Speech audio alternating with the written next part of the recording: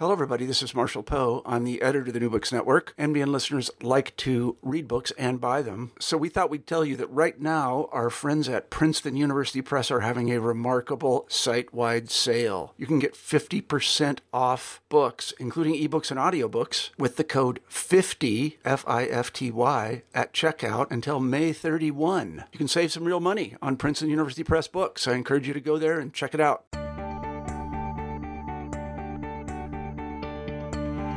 Hello and welcome to New Books in Psychoanalysis, a podcast on the New Books Network.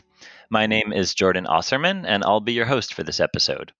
I'm speaking to you from my home in London, where it is a bright and chilly day, and general election fever is beginning to sweep the nation. I think these are great circumstances to be speaking with Ian Parker, the prolific leftist and Lacanian theorist and analyst, who is dialing in from Manchester. Is that right, Ian? That's right. Here I am in cold Manchester. Excellent. So we're here to talk about his latest book, Psychoanalysis, Clinic and Context, Subjectivity, History, and Autobiography, which was just published by Routledge this year. And before we begin, just a few words about Ian. Ian Parker is a psychoanalyst in Manchester, honorary professorial research fellow at the University of Manchester, secretary of the Manchester Psychoanalytic Matrix, and president of the College of Psychoanalysts UK. He has held visiting professorial posts in Belgium, Brazil, South Africa, Spain, and the UK. His books on psychoanalysis include Slavoj Žižek, A Critical Introduction, published by Pluto in 2004, and Lacanian Psychoanalysis, Revolutions in Subjectivity, published by Routledge in 2011. And his most recent book, before the one we're going to speak about, was Revolutionary Keywords for a New Left, and that was published by Zero in 2017. So thank you so much for joining us, Ian. Pleasure to be here.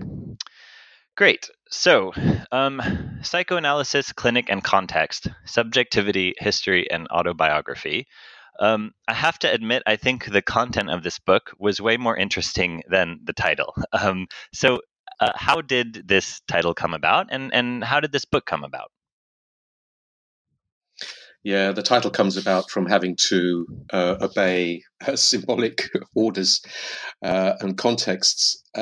Routledge want keywords for their book titles. They want things that can be easily searchable, and so more interesting titles had to be shelved, and we had to arrive at this one, were there any something kind of that tries to favorite cram in any of the.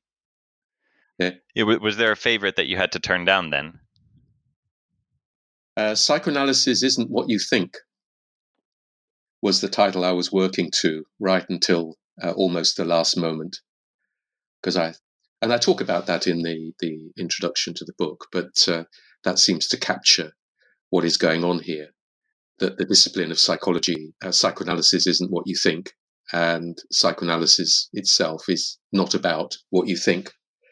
But that didn't go down well with Routledge. They wanted the keywords.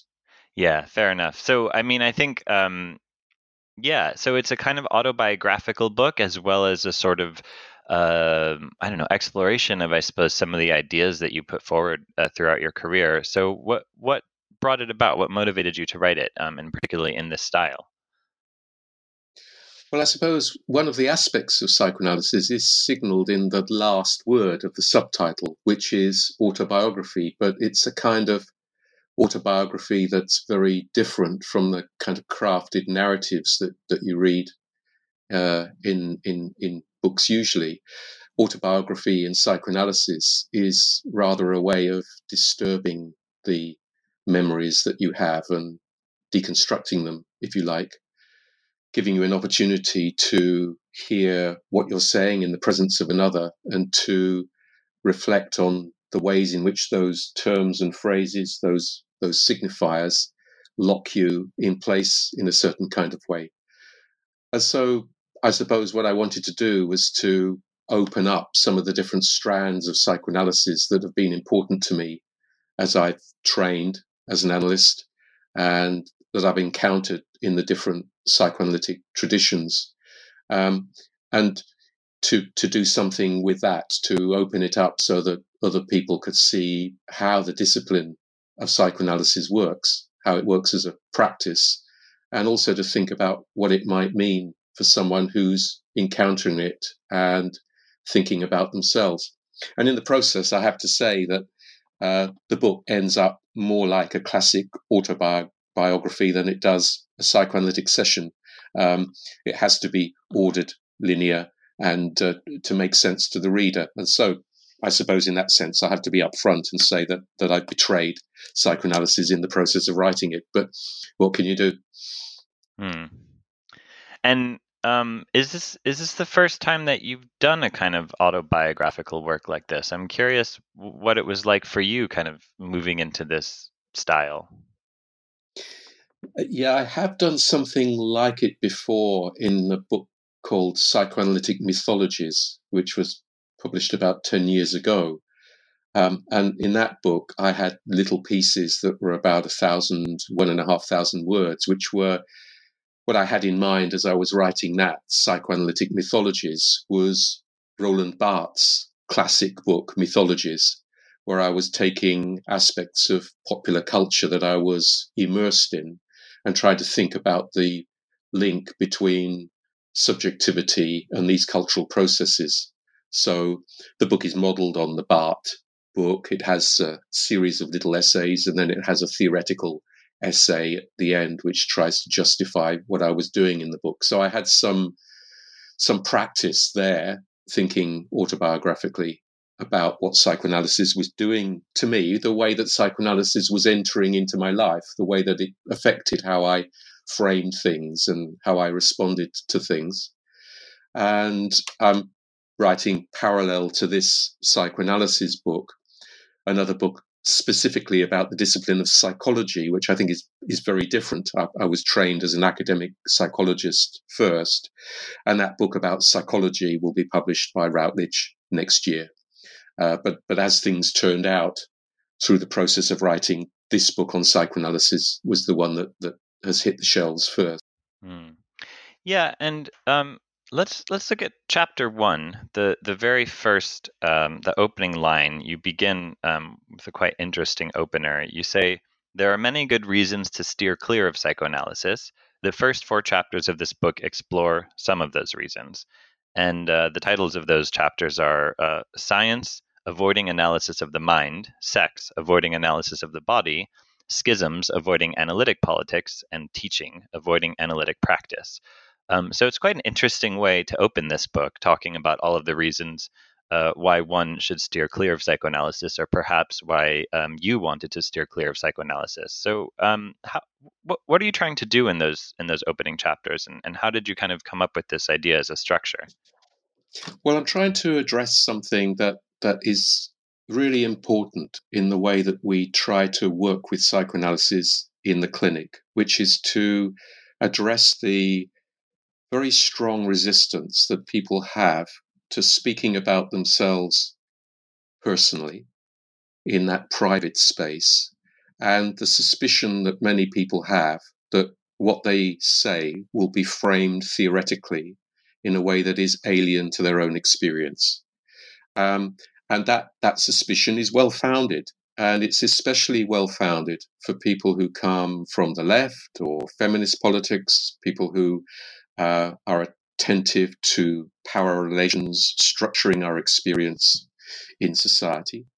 And I wanted to address those kind of questions, the resistances to psychoanalysis that are well founded, and to do that by connecting that with my own experience of encountering psychoanalysis, which indeed had that as a first phase of my encounter with psychoanalysis, wanting to keep away from it because it seemed to be a fake science. It seemed to be reductive, reducing things to sexuality in a crass way, in a normative way. And it seemed to be a liability when you were trying to teach other students about subjectivity. For me, in the context of psychology courses, whenever I raised the question of psychoanalysis, I would hear these objections and they would ring true for me. And I could especially resonate with those objections because I could see people inside psychology and psychotherapy being dissatisfied with those disciplines and turning to psychoanalysis and then becoming evangelists for psychoanalysis and unable to reflect on the problems with it. So I think I wanted to lead people into psychoanalysis by addressing those resistances and taking them seriously. Yeah, you have this quote in the book. You say, psychoanalytic discourse operated as a trap. Once one started to speak it, one began to be inducted into a psychoanalytic vision of the world and the unconscious subjects who inhabited it. And what I find really interesting is, of course, as the book moves along, you yourself, talk about how you become much more engaged in psychoanalysis and, to a certain extent, participate in this kind of psychoanalytic discourse, but always with an eye towards, I suppose, thinking critically about it. So, how did you, I suppose, answer your objections to psychoanalysis enough, the ones that you talk about in the first 4 chapters, in order to pursue it? Or basically, how did you become eventually an advocate for psychoanalysis? Well, I suppose one of the ways in for me was through the connection with politics. It was actually, especially the contradiction between psychoanalysis and radical politics that kept me away from it, and that's what I was talking about a moment ago. But I could see around me different strands of radical politics connecting with psychoanalysis, and some of the ways that they connected with psychoanalysis seemed to me interesting, seemed to me respectful of the problems, and seemed to be trying to grapple with those problems. And I suppose that I followed a journey that many have taken into psychoanalysis from the left or from feminism. But I wanted to keep grounded in my own politics, which I speak as a Marxist. It's not an identity statement, but it's important to what I do in my politics, to stay grounded in that and to think about what I was doing in psychoanalysis from that standpoint at the same time. So, eventually, it seems from the book, you become a Lacanian, but you spend a bit of time talking about these different politically involved psychoanalytic worlds in the UK. And I was interested in your discussion around kind of Kleinian leftists. I just spoke a few weeks ago on this podcast with Amy Allen, who's been writing about critical theory and Klein. So, what did you encounter in the kind of leftist psychoanalytic political world when you first began to explore it? What were the Kleinians doing, and what did you find interesting about them? And why did you ultimately kind of move in a different direction? Well, the Kleinians were trying to engage not only with the theoretical perspectives of Melanie Klein and the history of British psychoanalysis, but also to engage with the institutions. And it was that institutional engagement that was crucial to the way that the left-wing Kleinians operated, the way that they operated, trying to produce a political intervention into the institution of psychoanalysis. There was, of course, the immediate theoretical link between the Lacanian stuff and feminist theory through film theory and screen theory in the academic world. But the Kleinians were doing something very interesting and very different. And my first encounter with that was through the Psychoanalysis in the Public Sphere conferences. I think the first one was in 1987. And they were conferences organized by Bob Young, who died a few months ago, but Bob Young was one of the key figures in setting up these Psychoanalysis in the Public Sphere conferences and setting up the journal Free Associations, which is still going today as an online journal, but then it was published as a printed journal. And in the Psychoanalysis in the Public Sphere conferences, I heard people like Joel Koval from the States, Victor Wolfenstein, from the States as well, and people like Carl Filio, who then ended up at Essex University. Bob Young, of course, who'd gone into Kleinian psychoanalysis and become I would say, an evangelist for Kleinian psychoanalysis, but people who wanted to remain true to their radical politics. And the starting point of the intervention of the Psychoanalysis and Public Sphere conferences and of Free Association's journal was that the premise was that British psychoanalysis and its institutions were to the left of centre or left. And it was possible to intervene in those institutions, to talk to those psychoanalysts and to bring them further to the left, to think about radical politics. So it seemed to be a very interesting project. And I suppose that was one of the first ways that I really became hooked into psychoanalysis and thinking of it as a political project in its own right. Now, towards the end of the book, I start to question that assumption, and I deal in the last 4 chapters of the book with limitations of psychoanalysis. But this was my way in to think about how we could actually do something with it as a practice as well as a theory.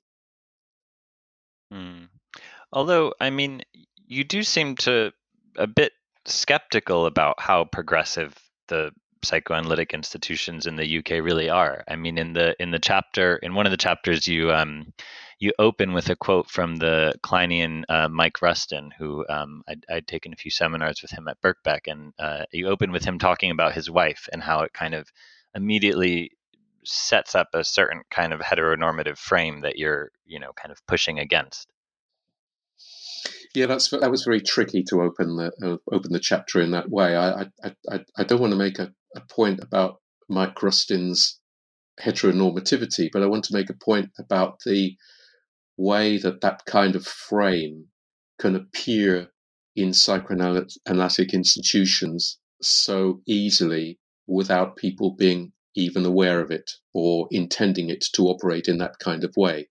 And I know that Mike would distance himself from that kind of political stance. And what was so interesting to me was how that would become one of the frames that would operate through the Psychoanalysis and Public Sphere conference. And then I traced through the ways in which one of the key debates in that first conference was the debate about lesbians and gay men training in the British psychoanalytic institutions, in the Institute of Psychoanalysis, in the work of Joanna Ryan and Noreen O'Connor, and the way in which many of the analysts were unable to take that on board in the conference, were unable to see that it was important.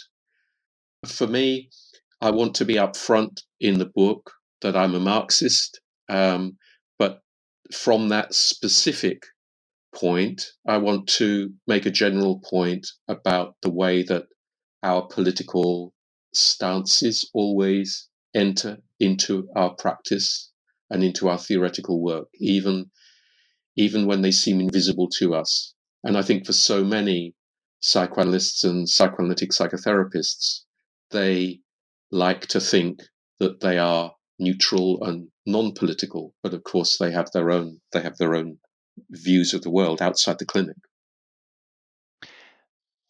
Can you tell us a bit about group analysis? This was another kind of interesting theme in the book. You were kind of considering doing a training in group analysis and were involved in a group analytic groups, as it were. That's right. My first clinical encounter with psychoanalysis was through some kind of object relations frame, Winnicott being the most important figure that was in the local National Health Service. But the first step into training was the group analysis introductory course in Manchester, which was a prerequisite for going on to train as a group analyst, but also a prerequisite in Manchester for training with the Northwest Institute for Dynamic Psychotherapy, which was the main psychoanalytic training, in fact, the only psychoanalytic training organization in Manchester. And so that introductory course was an opportunity to meet people who came from different traditions, not only from group analysis, but we met them in the groups. We met them within the group frame. And many activists went from their activism into therapy and then trained as therapists through group analysis, precisely because group analysis works at the level of the group rather than at the level of the individual. And they saw that as being a more immediate connection with the kind of progressive, political, let's say, prefigurative work that they were trying to do in their politics. That is, trying to do a kind of politics that prefigured or anticipated the kind of social relationships they wanted to see as the future basis of a socialist society. To do that inside the group itself as a democratic forum in which people learn to speak openly to others about their experiences, to resonate with others' experiences, to identify and to think of themselves as part of a collective as well as an individual. And so group analysis, I think, is an interesting political project in its own right, as well as a psychoanalytic theoretical project. The key social theorist in group analysis, Norbert Elias, was loosely connected with the Frankfurt School and came over around the same time as Fuchs, who set up the group analytic trainings in Britain. So there's some kind of attention to the nature of society, as there is an attention to the nature of individual subjectivity, and that's something that attracted me. When I've talked about this work, I talked about the stuff in some of the chapters to a course a few years ago. The response at the end of the course was, "I still don't understand why you didn't train to be a group analyst." Yeah, that was exactly what I was going to ask you, because I think the reasons you outline in the book, some of them are quite happenstance about your partner training and the institute saying you should, spend some time, you should not be in the same training cohort, this and that. But I was wondering if are there more kind of theoretical reasons why you decided not to train as a group analyst? Yeah, I suppose one thing at the back of my mind as I was involved in these groups was the warnings about idealizing groups or communities that are around in social work or psychology, in which the normative structure of the group takes over and becomes most important. And it seemed to me that in group analysis, we had an attempt to make a connection with the social realm, but this attempt was always hobbled by some of the theoretical premises of group analysis. So Fuchs, for example, says that group analysis is ego training in action. And there were very close connections between the key group analysts in Britain and the Anna-Freudian tradition of psychoanalysis in the International Psychoanalytical Association. So I wanted theoretically to work with an approach that would disconnect psychoanalysis from its link with neuroscience, with biologically wired in ages and stages of development, with that kind of thing. And I think that's the kind of thing that you can see in Anna Freud's work. You can see it in Melanie Klein's work. You can also see it to an extent in the work of John Bowlby and Donald Winnicott. To find an approach that would attend to the nature of history. And the approach I found, of course, was that of Lacan.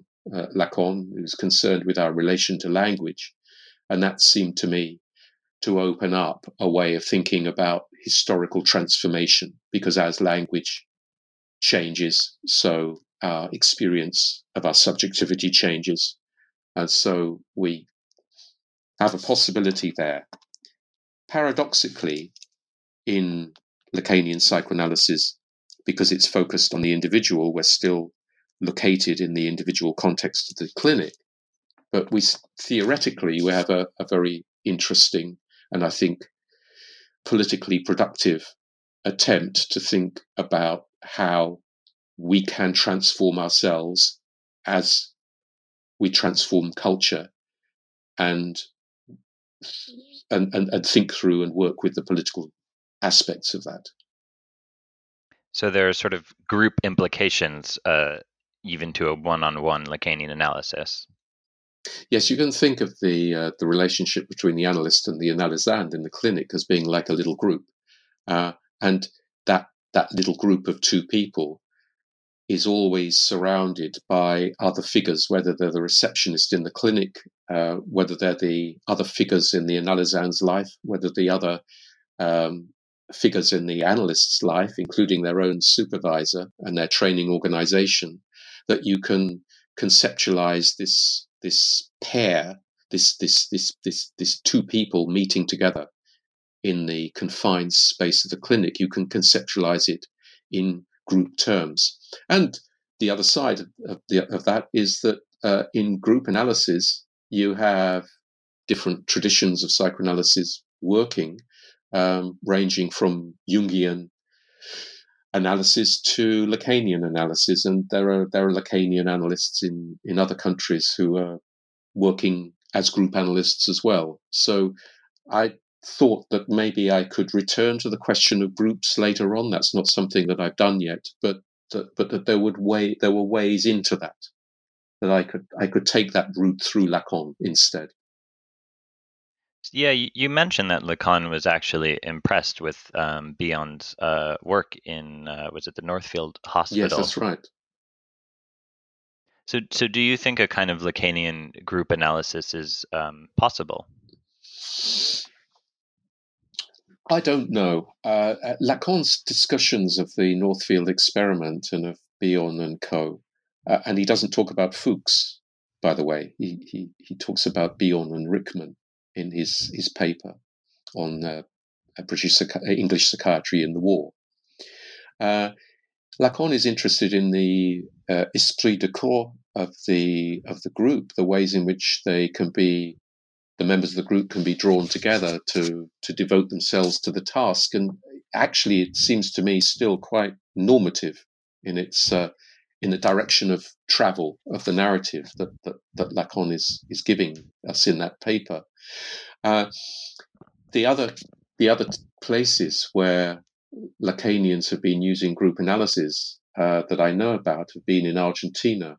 I don't think I talk about this in the book, but me and Erica Berman, who trained as a group analyst, we visited the main asylum in Buenos Aires, where we spoke to Lacanians who were working in groups. Now, what they were doing was encouraging people in the groups who were patients in the asylum to think about the signifiers that anchored them in their lives, in their identities as being patients, as being psychiatric patients, and to loosen that anchoring a bit, to think about other signifiers that they may use. Now, it seems to me that work in the groups was still working one by one with individuals in the group, necessarily so.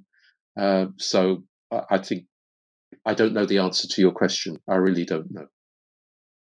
Yeah, if I remember correctly, I think you say one of the things you like about Fuchs is how he doesn't offer interpretations of the group, but acts as a kind of co-traveler with the members of the group. Is that right? Because I've been reading Bion recently for my training with the Site for Contemporary Psychoanalysis, and that's really struck me as the kind of way that he kind of treats, I suppose, the group as a patient as opposed to the individuals. Yes, whole group interpretations. Yes, like the group is angry or the group is frightened, this kind of thing. Yes. And you seem to think that maybe a more working with each individual in a one-on-one group one-on-one way within the group has some kind of advantage, or I'm not sure. Well, yes, one of the things that I like very much about Lacanian psychoanalysis is its emphasis on the singularity of the subject. And I think that's something that you can get to in a one-on-one work in the clinic. It's possible to do that in a more mediated way through group work, yes. But in the clinic with one person there that you're speaking to when you're an analysand, you're having a focus on you and your own signifiers. So, I mean, I suppose we've been touching on this so far throughout, but I guess it resonated with me, your kind of pathway towards doing a clinical training, because I suppose I feel that some aspects of it are similar to my own experience in terms of coming to psychoanalytic thought more through the world of politics and critical theory, and then kind of alongside it, having an interest in the clinic and eventually deciding to pursue a training. So I suppose I'm curious, why did you ultimately decide that you wanted to practice as a clinician and train to become a clinician? I find it fascinating theoretically, and I find work in the clinic fascinating at a practical level, engaging with the subjectivity of someone who is so different from me. And I think the trap in psychoanalysis is always that the analyst will identify with the patient and identify with the analysand in some way. And maybe that's why Lacan himself was so scornful about the tradition of ego psychology in the International Psychoanalytical Association, scornful of the ways in which some of them seem to assume that the end of analysis would be the point when the analysand identified with the analyst. And I think that danger, of course, is explored in different traditions of psychoanalysis through the notion of countertransference, to try and work with that and work through it and work against it. So what I have in mind as I'm listening to an analysand is how different their world is from my world. To think all the time about that difference, and I find that difference fascinating. It's a privilege to be able to listen to people who have such different takes on the world. Now, there's a danger, of course, again, that people will seek out analysts who are similar in some way to themselves, whether that's goes around gender matching or politics matching, and that increases the danger of identification in the analysis. But what I do enjoy about psychoanalysis is that encounter with a quite different subjectivity, and that's something that kind of mirrors in a peculiar way the experience that we have as analysands when we go into analysis and become an analysand. We're speaking about ourselves in a way that we've never spoken before to another person. We're speaking to someone who isn't going to humor us. We're speaking to someone who isn't going to give us advice, who isn't going to contradict us in a harsh way where we're pitted against a kind of wall of disbelief. For the analyst, You're just let me finish this. For the analyst, sure. there's a kind of the reverse side of that is that we are listening to someone in a way that we never listen to someone in the rest of the world. That's it. You're surprisingly candid in the book, that during your training you're kind of cross that you're required to be in personal analysis yourself. I'm cross. Well, it seems that way, that you're kind of unhappy. You say, and at the time or at the very beginning of your training, that part of the requirement to train is to be in a personal analysis. I'm curious what your feelings were about that then, and kind of how you might think about it now. Yeah, I think because it was a requirement, because it was, then I felt it as an imposition. I felt it as a task that I had to go through. That I wasn't doing it because I wanted to be in analysis, but because I had to be in analysis, and it was something I had to do, was to work through that contradiction, to work through that desire to be in analysis, which I found very fruitful, to distinguish that desire to be in analysis from the requirement to be in analysis. And that's something that we deal with in our institutions, where, say, students are advised to go and see the counselling service and experience that sometimes as a requirement, that there's an imposition, or even more so, of course, in prisons, where prisoners are sometimes required to undergo therapy of one kind or another, and it's always difficult to distinguish the requirement from the demand, the requirement to be in analysis from your own wish to do it for yourself. Yeah, I mean, there was just it strikes me. I just read a case that was published by the UKCP, the UK Counselling and Psychotherapy Organization, about an analyst who was accused of kind of inappropriate conduct, and one of the sort of sanctions was requiring him to attend further therapy with a UKCP certified therapist, which I thought was quite an interesting sort of pyramid scheme in a way. For the organization that represents therapists to then require one of its therapists to see another one. Yeah, exactly. And although I have harsh things to say about the Kleinians early on in the book that I encounter through free associations and psychoanalysis in the public sphere, I equally have harsh things to say about the Lacanian organizations.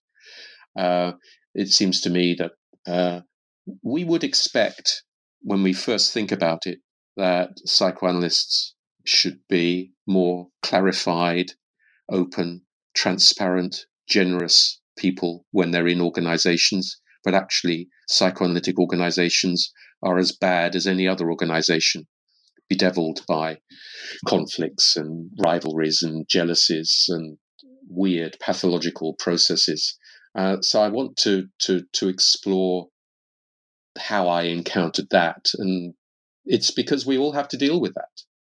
There's no way around that. We're not going to find a paradise where psychoanalysis has been completely worked through and then we're inducted into it and become perfect individuals. Yeah, could you say a bit more about that? Because you describe in the book some of the rivalries among all of the psychoanalytic organizations in the UK, but also particularly among the Lacanian ones and the Center for Freudian Analysis and Research, where you trained, but also the New Lacanian School, where you remain a member. Yeah, I'm still a member of the London Society of the New Lacanian School. There's a second step that you have to take to be a member of the New Lacanian School, which I haven't taken. So I'm in the London Society of the New Lacanian School. Yeah. And how have you navigated those different tensions and differences while still remaining involved in these different Lacanian schools? I think because I want to know how they work from the inside. And I have to admit to an element of voyeurism in my encounter with psychoanalysis. I'm upfront about that in the book as well, that I want to know how these things work from the inside. And being a member of the London Society and a member of CFAR is an opportunity to be inside those different life worlds and to experience different vantage points on psychoanalysis. I was at the Free Associations conference last month in September, end of September, at the Freud Museum, where there were mainly Kleinians there. And I value that as well. I see that as part of the disparate, the diverse, the contradictory ways of thinking about psychoanalysis. And I think I would be lost. No, lost isn't the right word. Yes, but maybe lost is the right word. I will be lost to psychoanalysis, trapped in the grid of psychoanalysis if I only followed one path inside it. I think one of the ways of being attentive to the limitations of psychoanalysis is talking to people who take different perspectives on it, and to always have at the forefront of my mind that it is a contradictory practice. Mm. You have a whole chapter on diagnosis where you kind of take on or question the sort of Lacanian orthodoxy about the sort of diagnostic categories that they employ of neurosis, psychosis, and perversion. Could you say a bit more about that and your kind of journey through thinking about these categories? Yes, there's a connection here with my suspicion of psychiatry. One of the messages of the book, something I try to make very clear, is that psychoanalysis is very different from psychology, that it's also very different from medical psychiatry. And there's a danger that shadows psychoanalysis through its practice up to the present day, which is that it could be absorbed and reframed either by psychology and turned into some kind of cognitive behavioral treatment, a moralizing practice that tells people how they should adapt to society and how they should think about themselves, or how it could be incorporated into psychiatry. And the diagnostic categories seem to be one instance where psychoanalysis is very susceptible to being incorporated back into psychiatry. I have to remember that many of the leading psychoanalysts were psychiatrists, as was Lacan himself, trained as a psychiatrist. And that threefold division into neurosis, psychosis, and perversion, I think is especially susceptible to being turned back into a psychiatric categorical system. It's especially susceptible to that when people speak about their patients and they use the word patient instead of analysand. That's the first sign that the trap is opening to them and closing around them. And to speak about this or that person as being a neurotic or being a pervert or being a psychotic. That's the second stage in the trap. And the third stage in the trap is where they pass that diagnosis on to another professional. It might be a professional in a case presentation, listening to them when they're talking about one of their cases, or it might be a professional in a service where they're passing on a referral to a colleague and to describe someone as being a neurotic, a pervert, or a psychotic. So the category, which is a useful conceptual category, becomes turned into a label, becomes rarefied, becomes attached to an individual. I do find in my own practice that threefold division useful in orienting the way in which I think about what I'm hearing.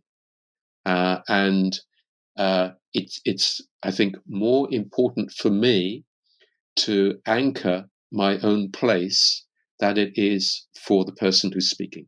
I would never tell an analysand that I thought they were neurotic, psychotic, or pervert. But I can think about the ways in which their speech corresponds to the ways in which those categories are spoken about in psychoanalysis.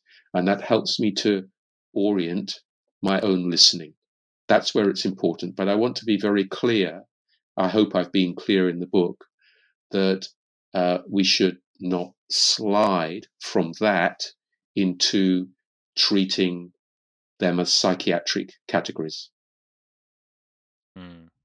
I mean, something I've observed and some of my friends and colleagues have also pointed out is that when these categories emerge in a kind of clinical case presentation, it seems as if oftentimes that the whole conversation just gets sidetracked into deciding upon one of these diagnoses rather than paying attention to what actually happened between the analysand and Exactly. the analyst. One thing I learned through my supervision over and over again is that the assumptions that I might make about clinical structure are susceptible to change. That it could be useful at one point in the analysis to think about someone as being in some ways psychotic in the way that they're speaking, but then things open up and they speak as a neurotic, as a very obsessional person, for instance. Yeah. Yeah. I don't want to press too much on it, but just one more question in that vein is I suppose there's this kind of advice that if you're working with someone who is quote unquote psychotic, that there's a danger of kind of triggering a latent psychosis, and that kind of doing this type of work to do with gathering or trying to encourage the emergence of the unconscious that you might do with a neurotic might be in some way dangerous with a psychotic. What do you think about that particular kind of Yeah, line of thought? I do find that useful. That's something there in the way that I approach my own analysands and listen to them and think about but I would frame it in a different way. I would think of it in terms of the distress that might be opened up for someone who is unable to cope with the process of free associating without seeing the person that they're speaking to. I would try and reframe that, what you've just said about triggering a latent psychotic structure. I would try and reframe it in terms of the distress and anxiety that would be produced for someone. And as I listen to that, yes, I'm thinking in those classical psychoanalytic categorical terms. Yes, I'm thinking in those terms that you've just described. Okay. Let's talk a little bit in this kind of last part of the interview about the kind of international dimension to this book. That's a sort of interesting part towards the end. You talk about your travels to Brazil, to Japan, to Russia. Yeah, what is the role of visiting academics and analysts around the world in this book and in your own kind of formation? Always from the beginning, the psychoanalysis that we encounter is in some way, what word could we use? Alien, other, foreign, outside. There's an international dimension to psychoanalysis embedded in its history. When we encounter Freud, we're encountering Freud, who was working in Vienna. We're encountering a psychoanalytic tradition that developed in continental Europe. And that's always important, I think, in thinking about how it works as, I like to use the Scottish term outwith, that it's about inside and outside at the same time. It's at the edge, out with the dominant culture, because of its history as being from another culture. And when we encounter Lacan, we encounter something of the same thing from a French context, where we need to learn something about those French debates in order to appreciate what Lacan is doing and what he's saying about psychoanalysis. That's one aspect of my encounter with psychoanalysis. Another is that because have been an academic, my academic work has always been linked with encounters with colleagues in other parts of the world and learning about different traditions in psychology and psychotherapy and psychoanalysis and politics for that matter. And I make the joke in the book that I recognize something about the psychoanalytic institutions because I come from a Marxist background.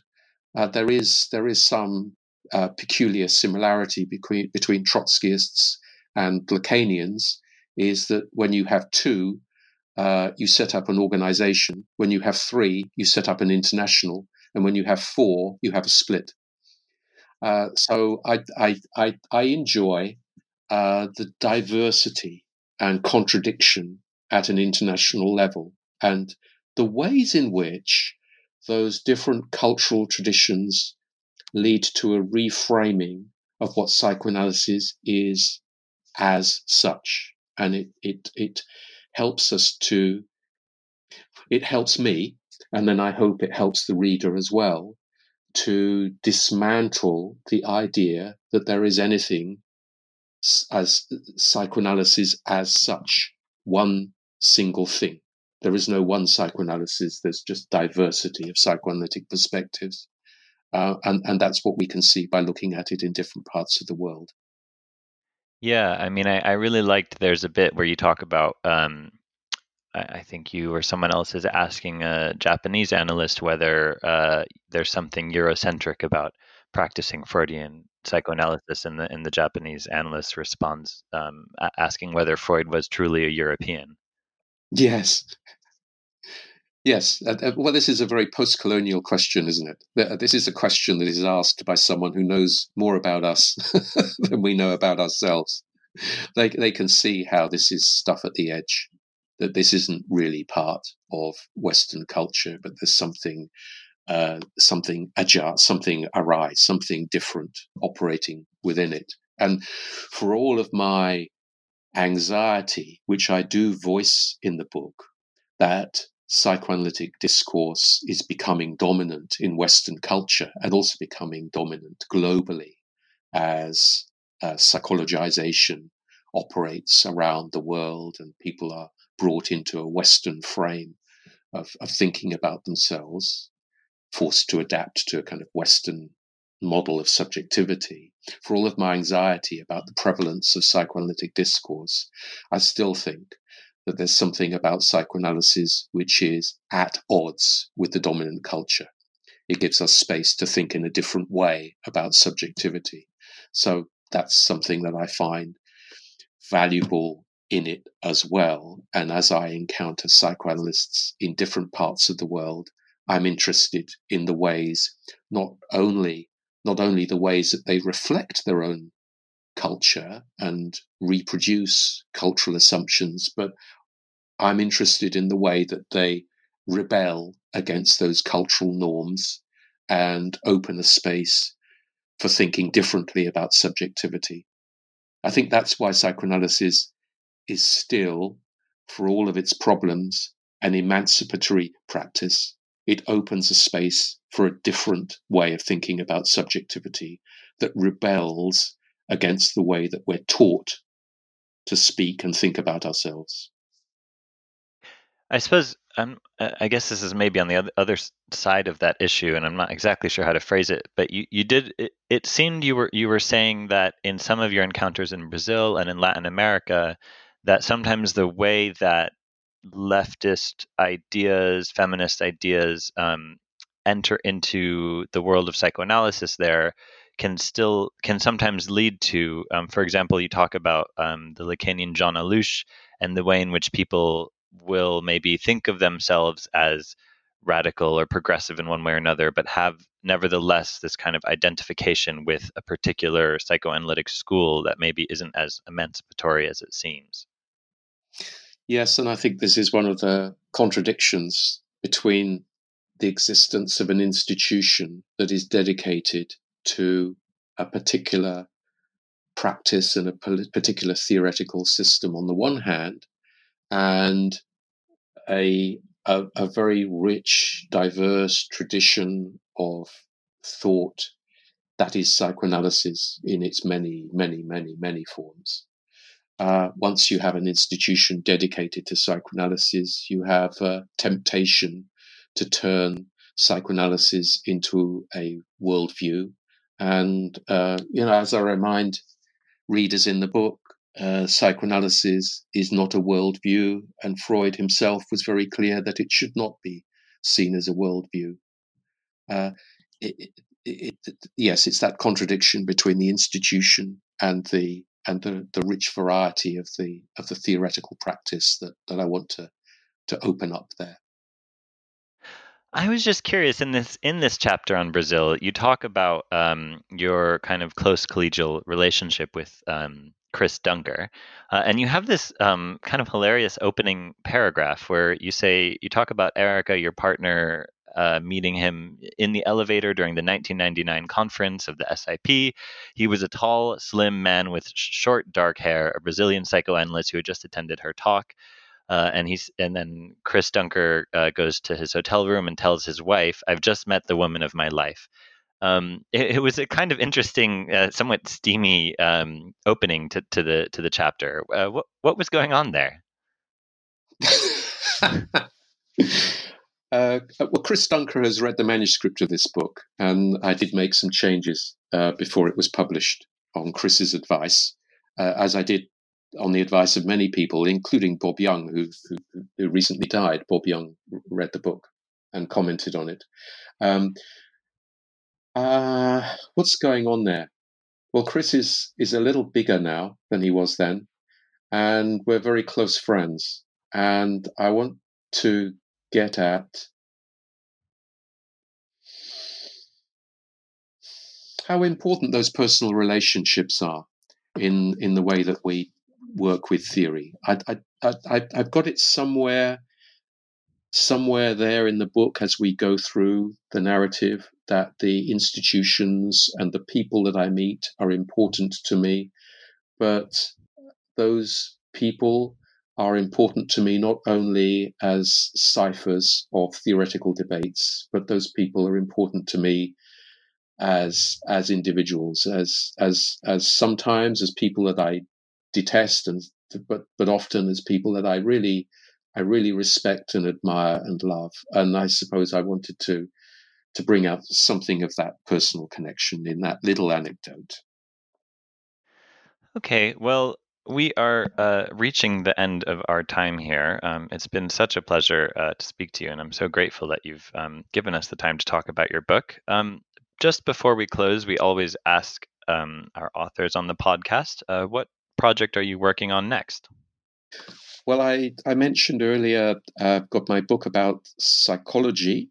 There's a little bit of psychology in this book that we've been talking about, but it's only insofar as psychology becomes a dangerous kind of adaptive practice that will distort psychoanalysis. But I trained as an academic psychologist, and I taught in the psychology department for many years. And so that next book, published next year, is about psychology. It has very little psychoanalysis in it. The other project that I'm working on is with David Pavón Cuéllar in Mexico, which is a book which is Psychoanalysis for Liberation Movements, which was a more accessible text connecting with the discussions of subjectivity and transformation that are happening around the world now, and trying to argue that psychoanalysis needs to be taken seriously. That's the main project I'm working on at the moment with David.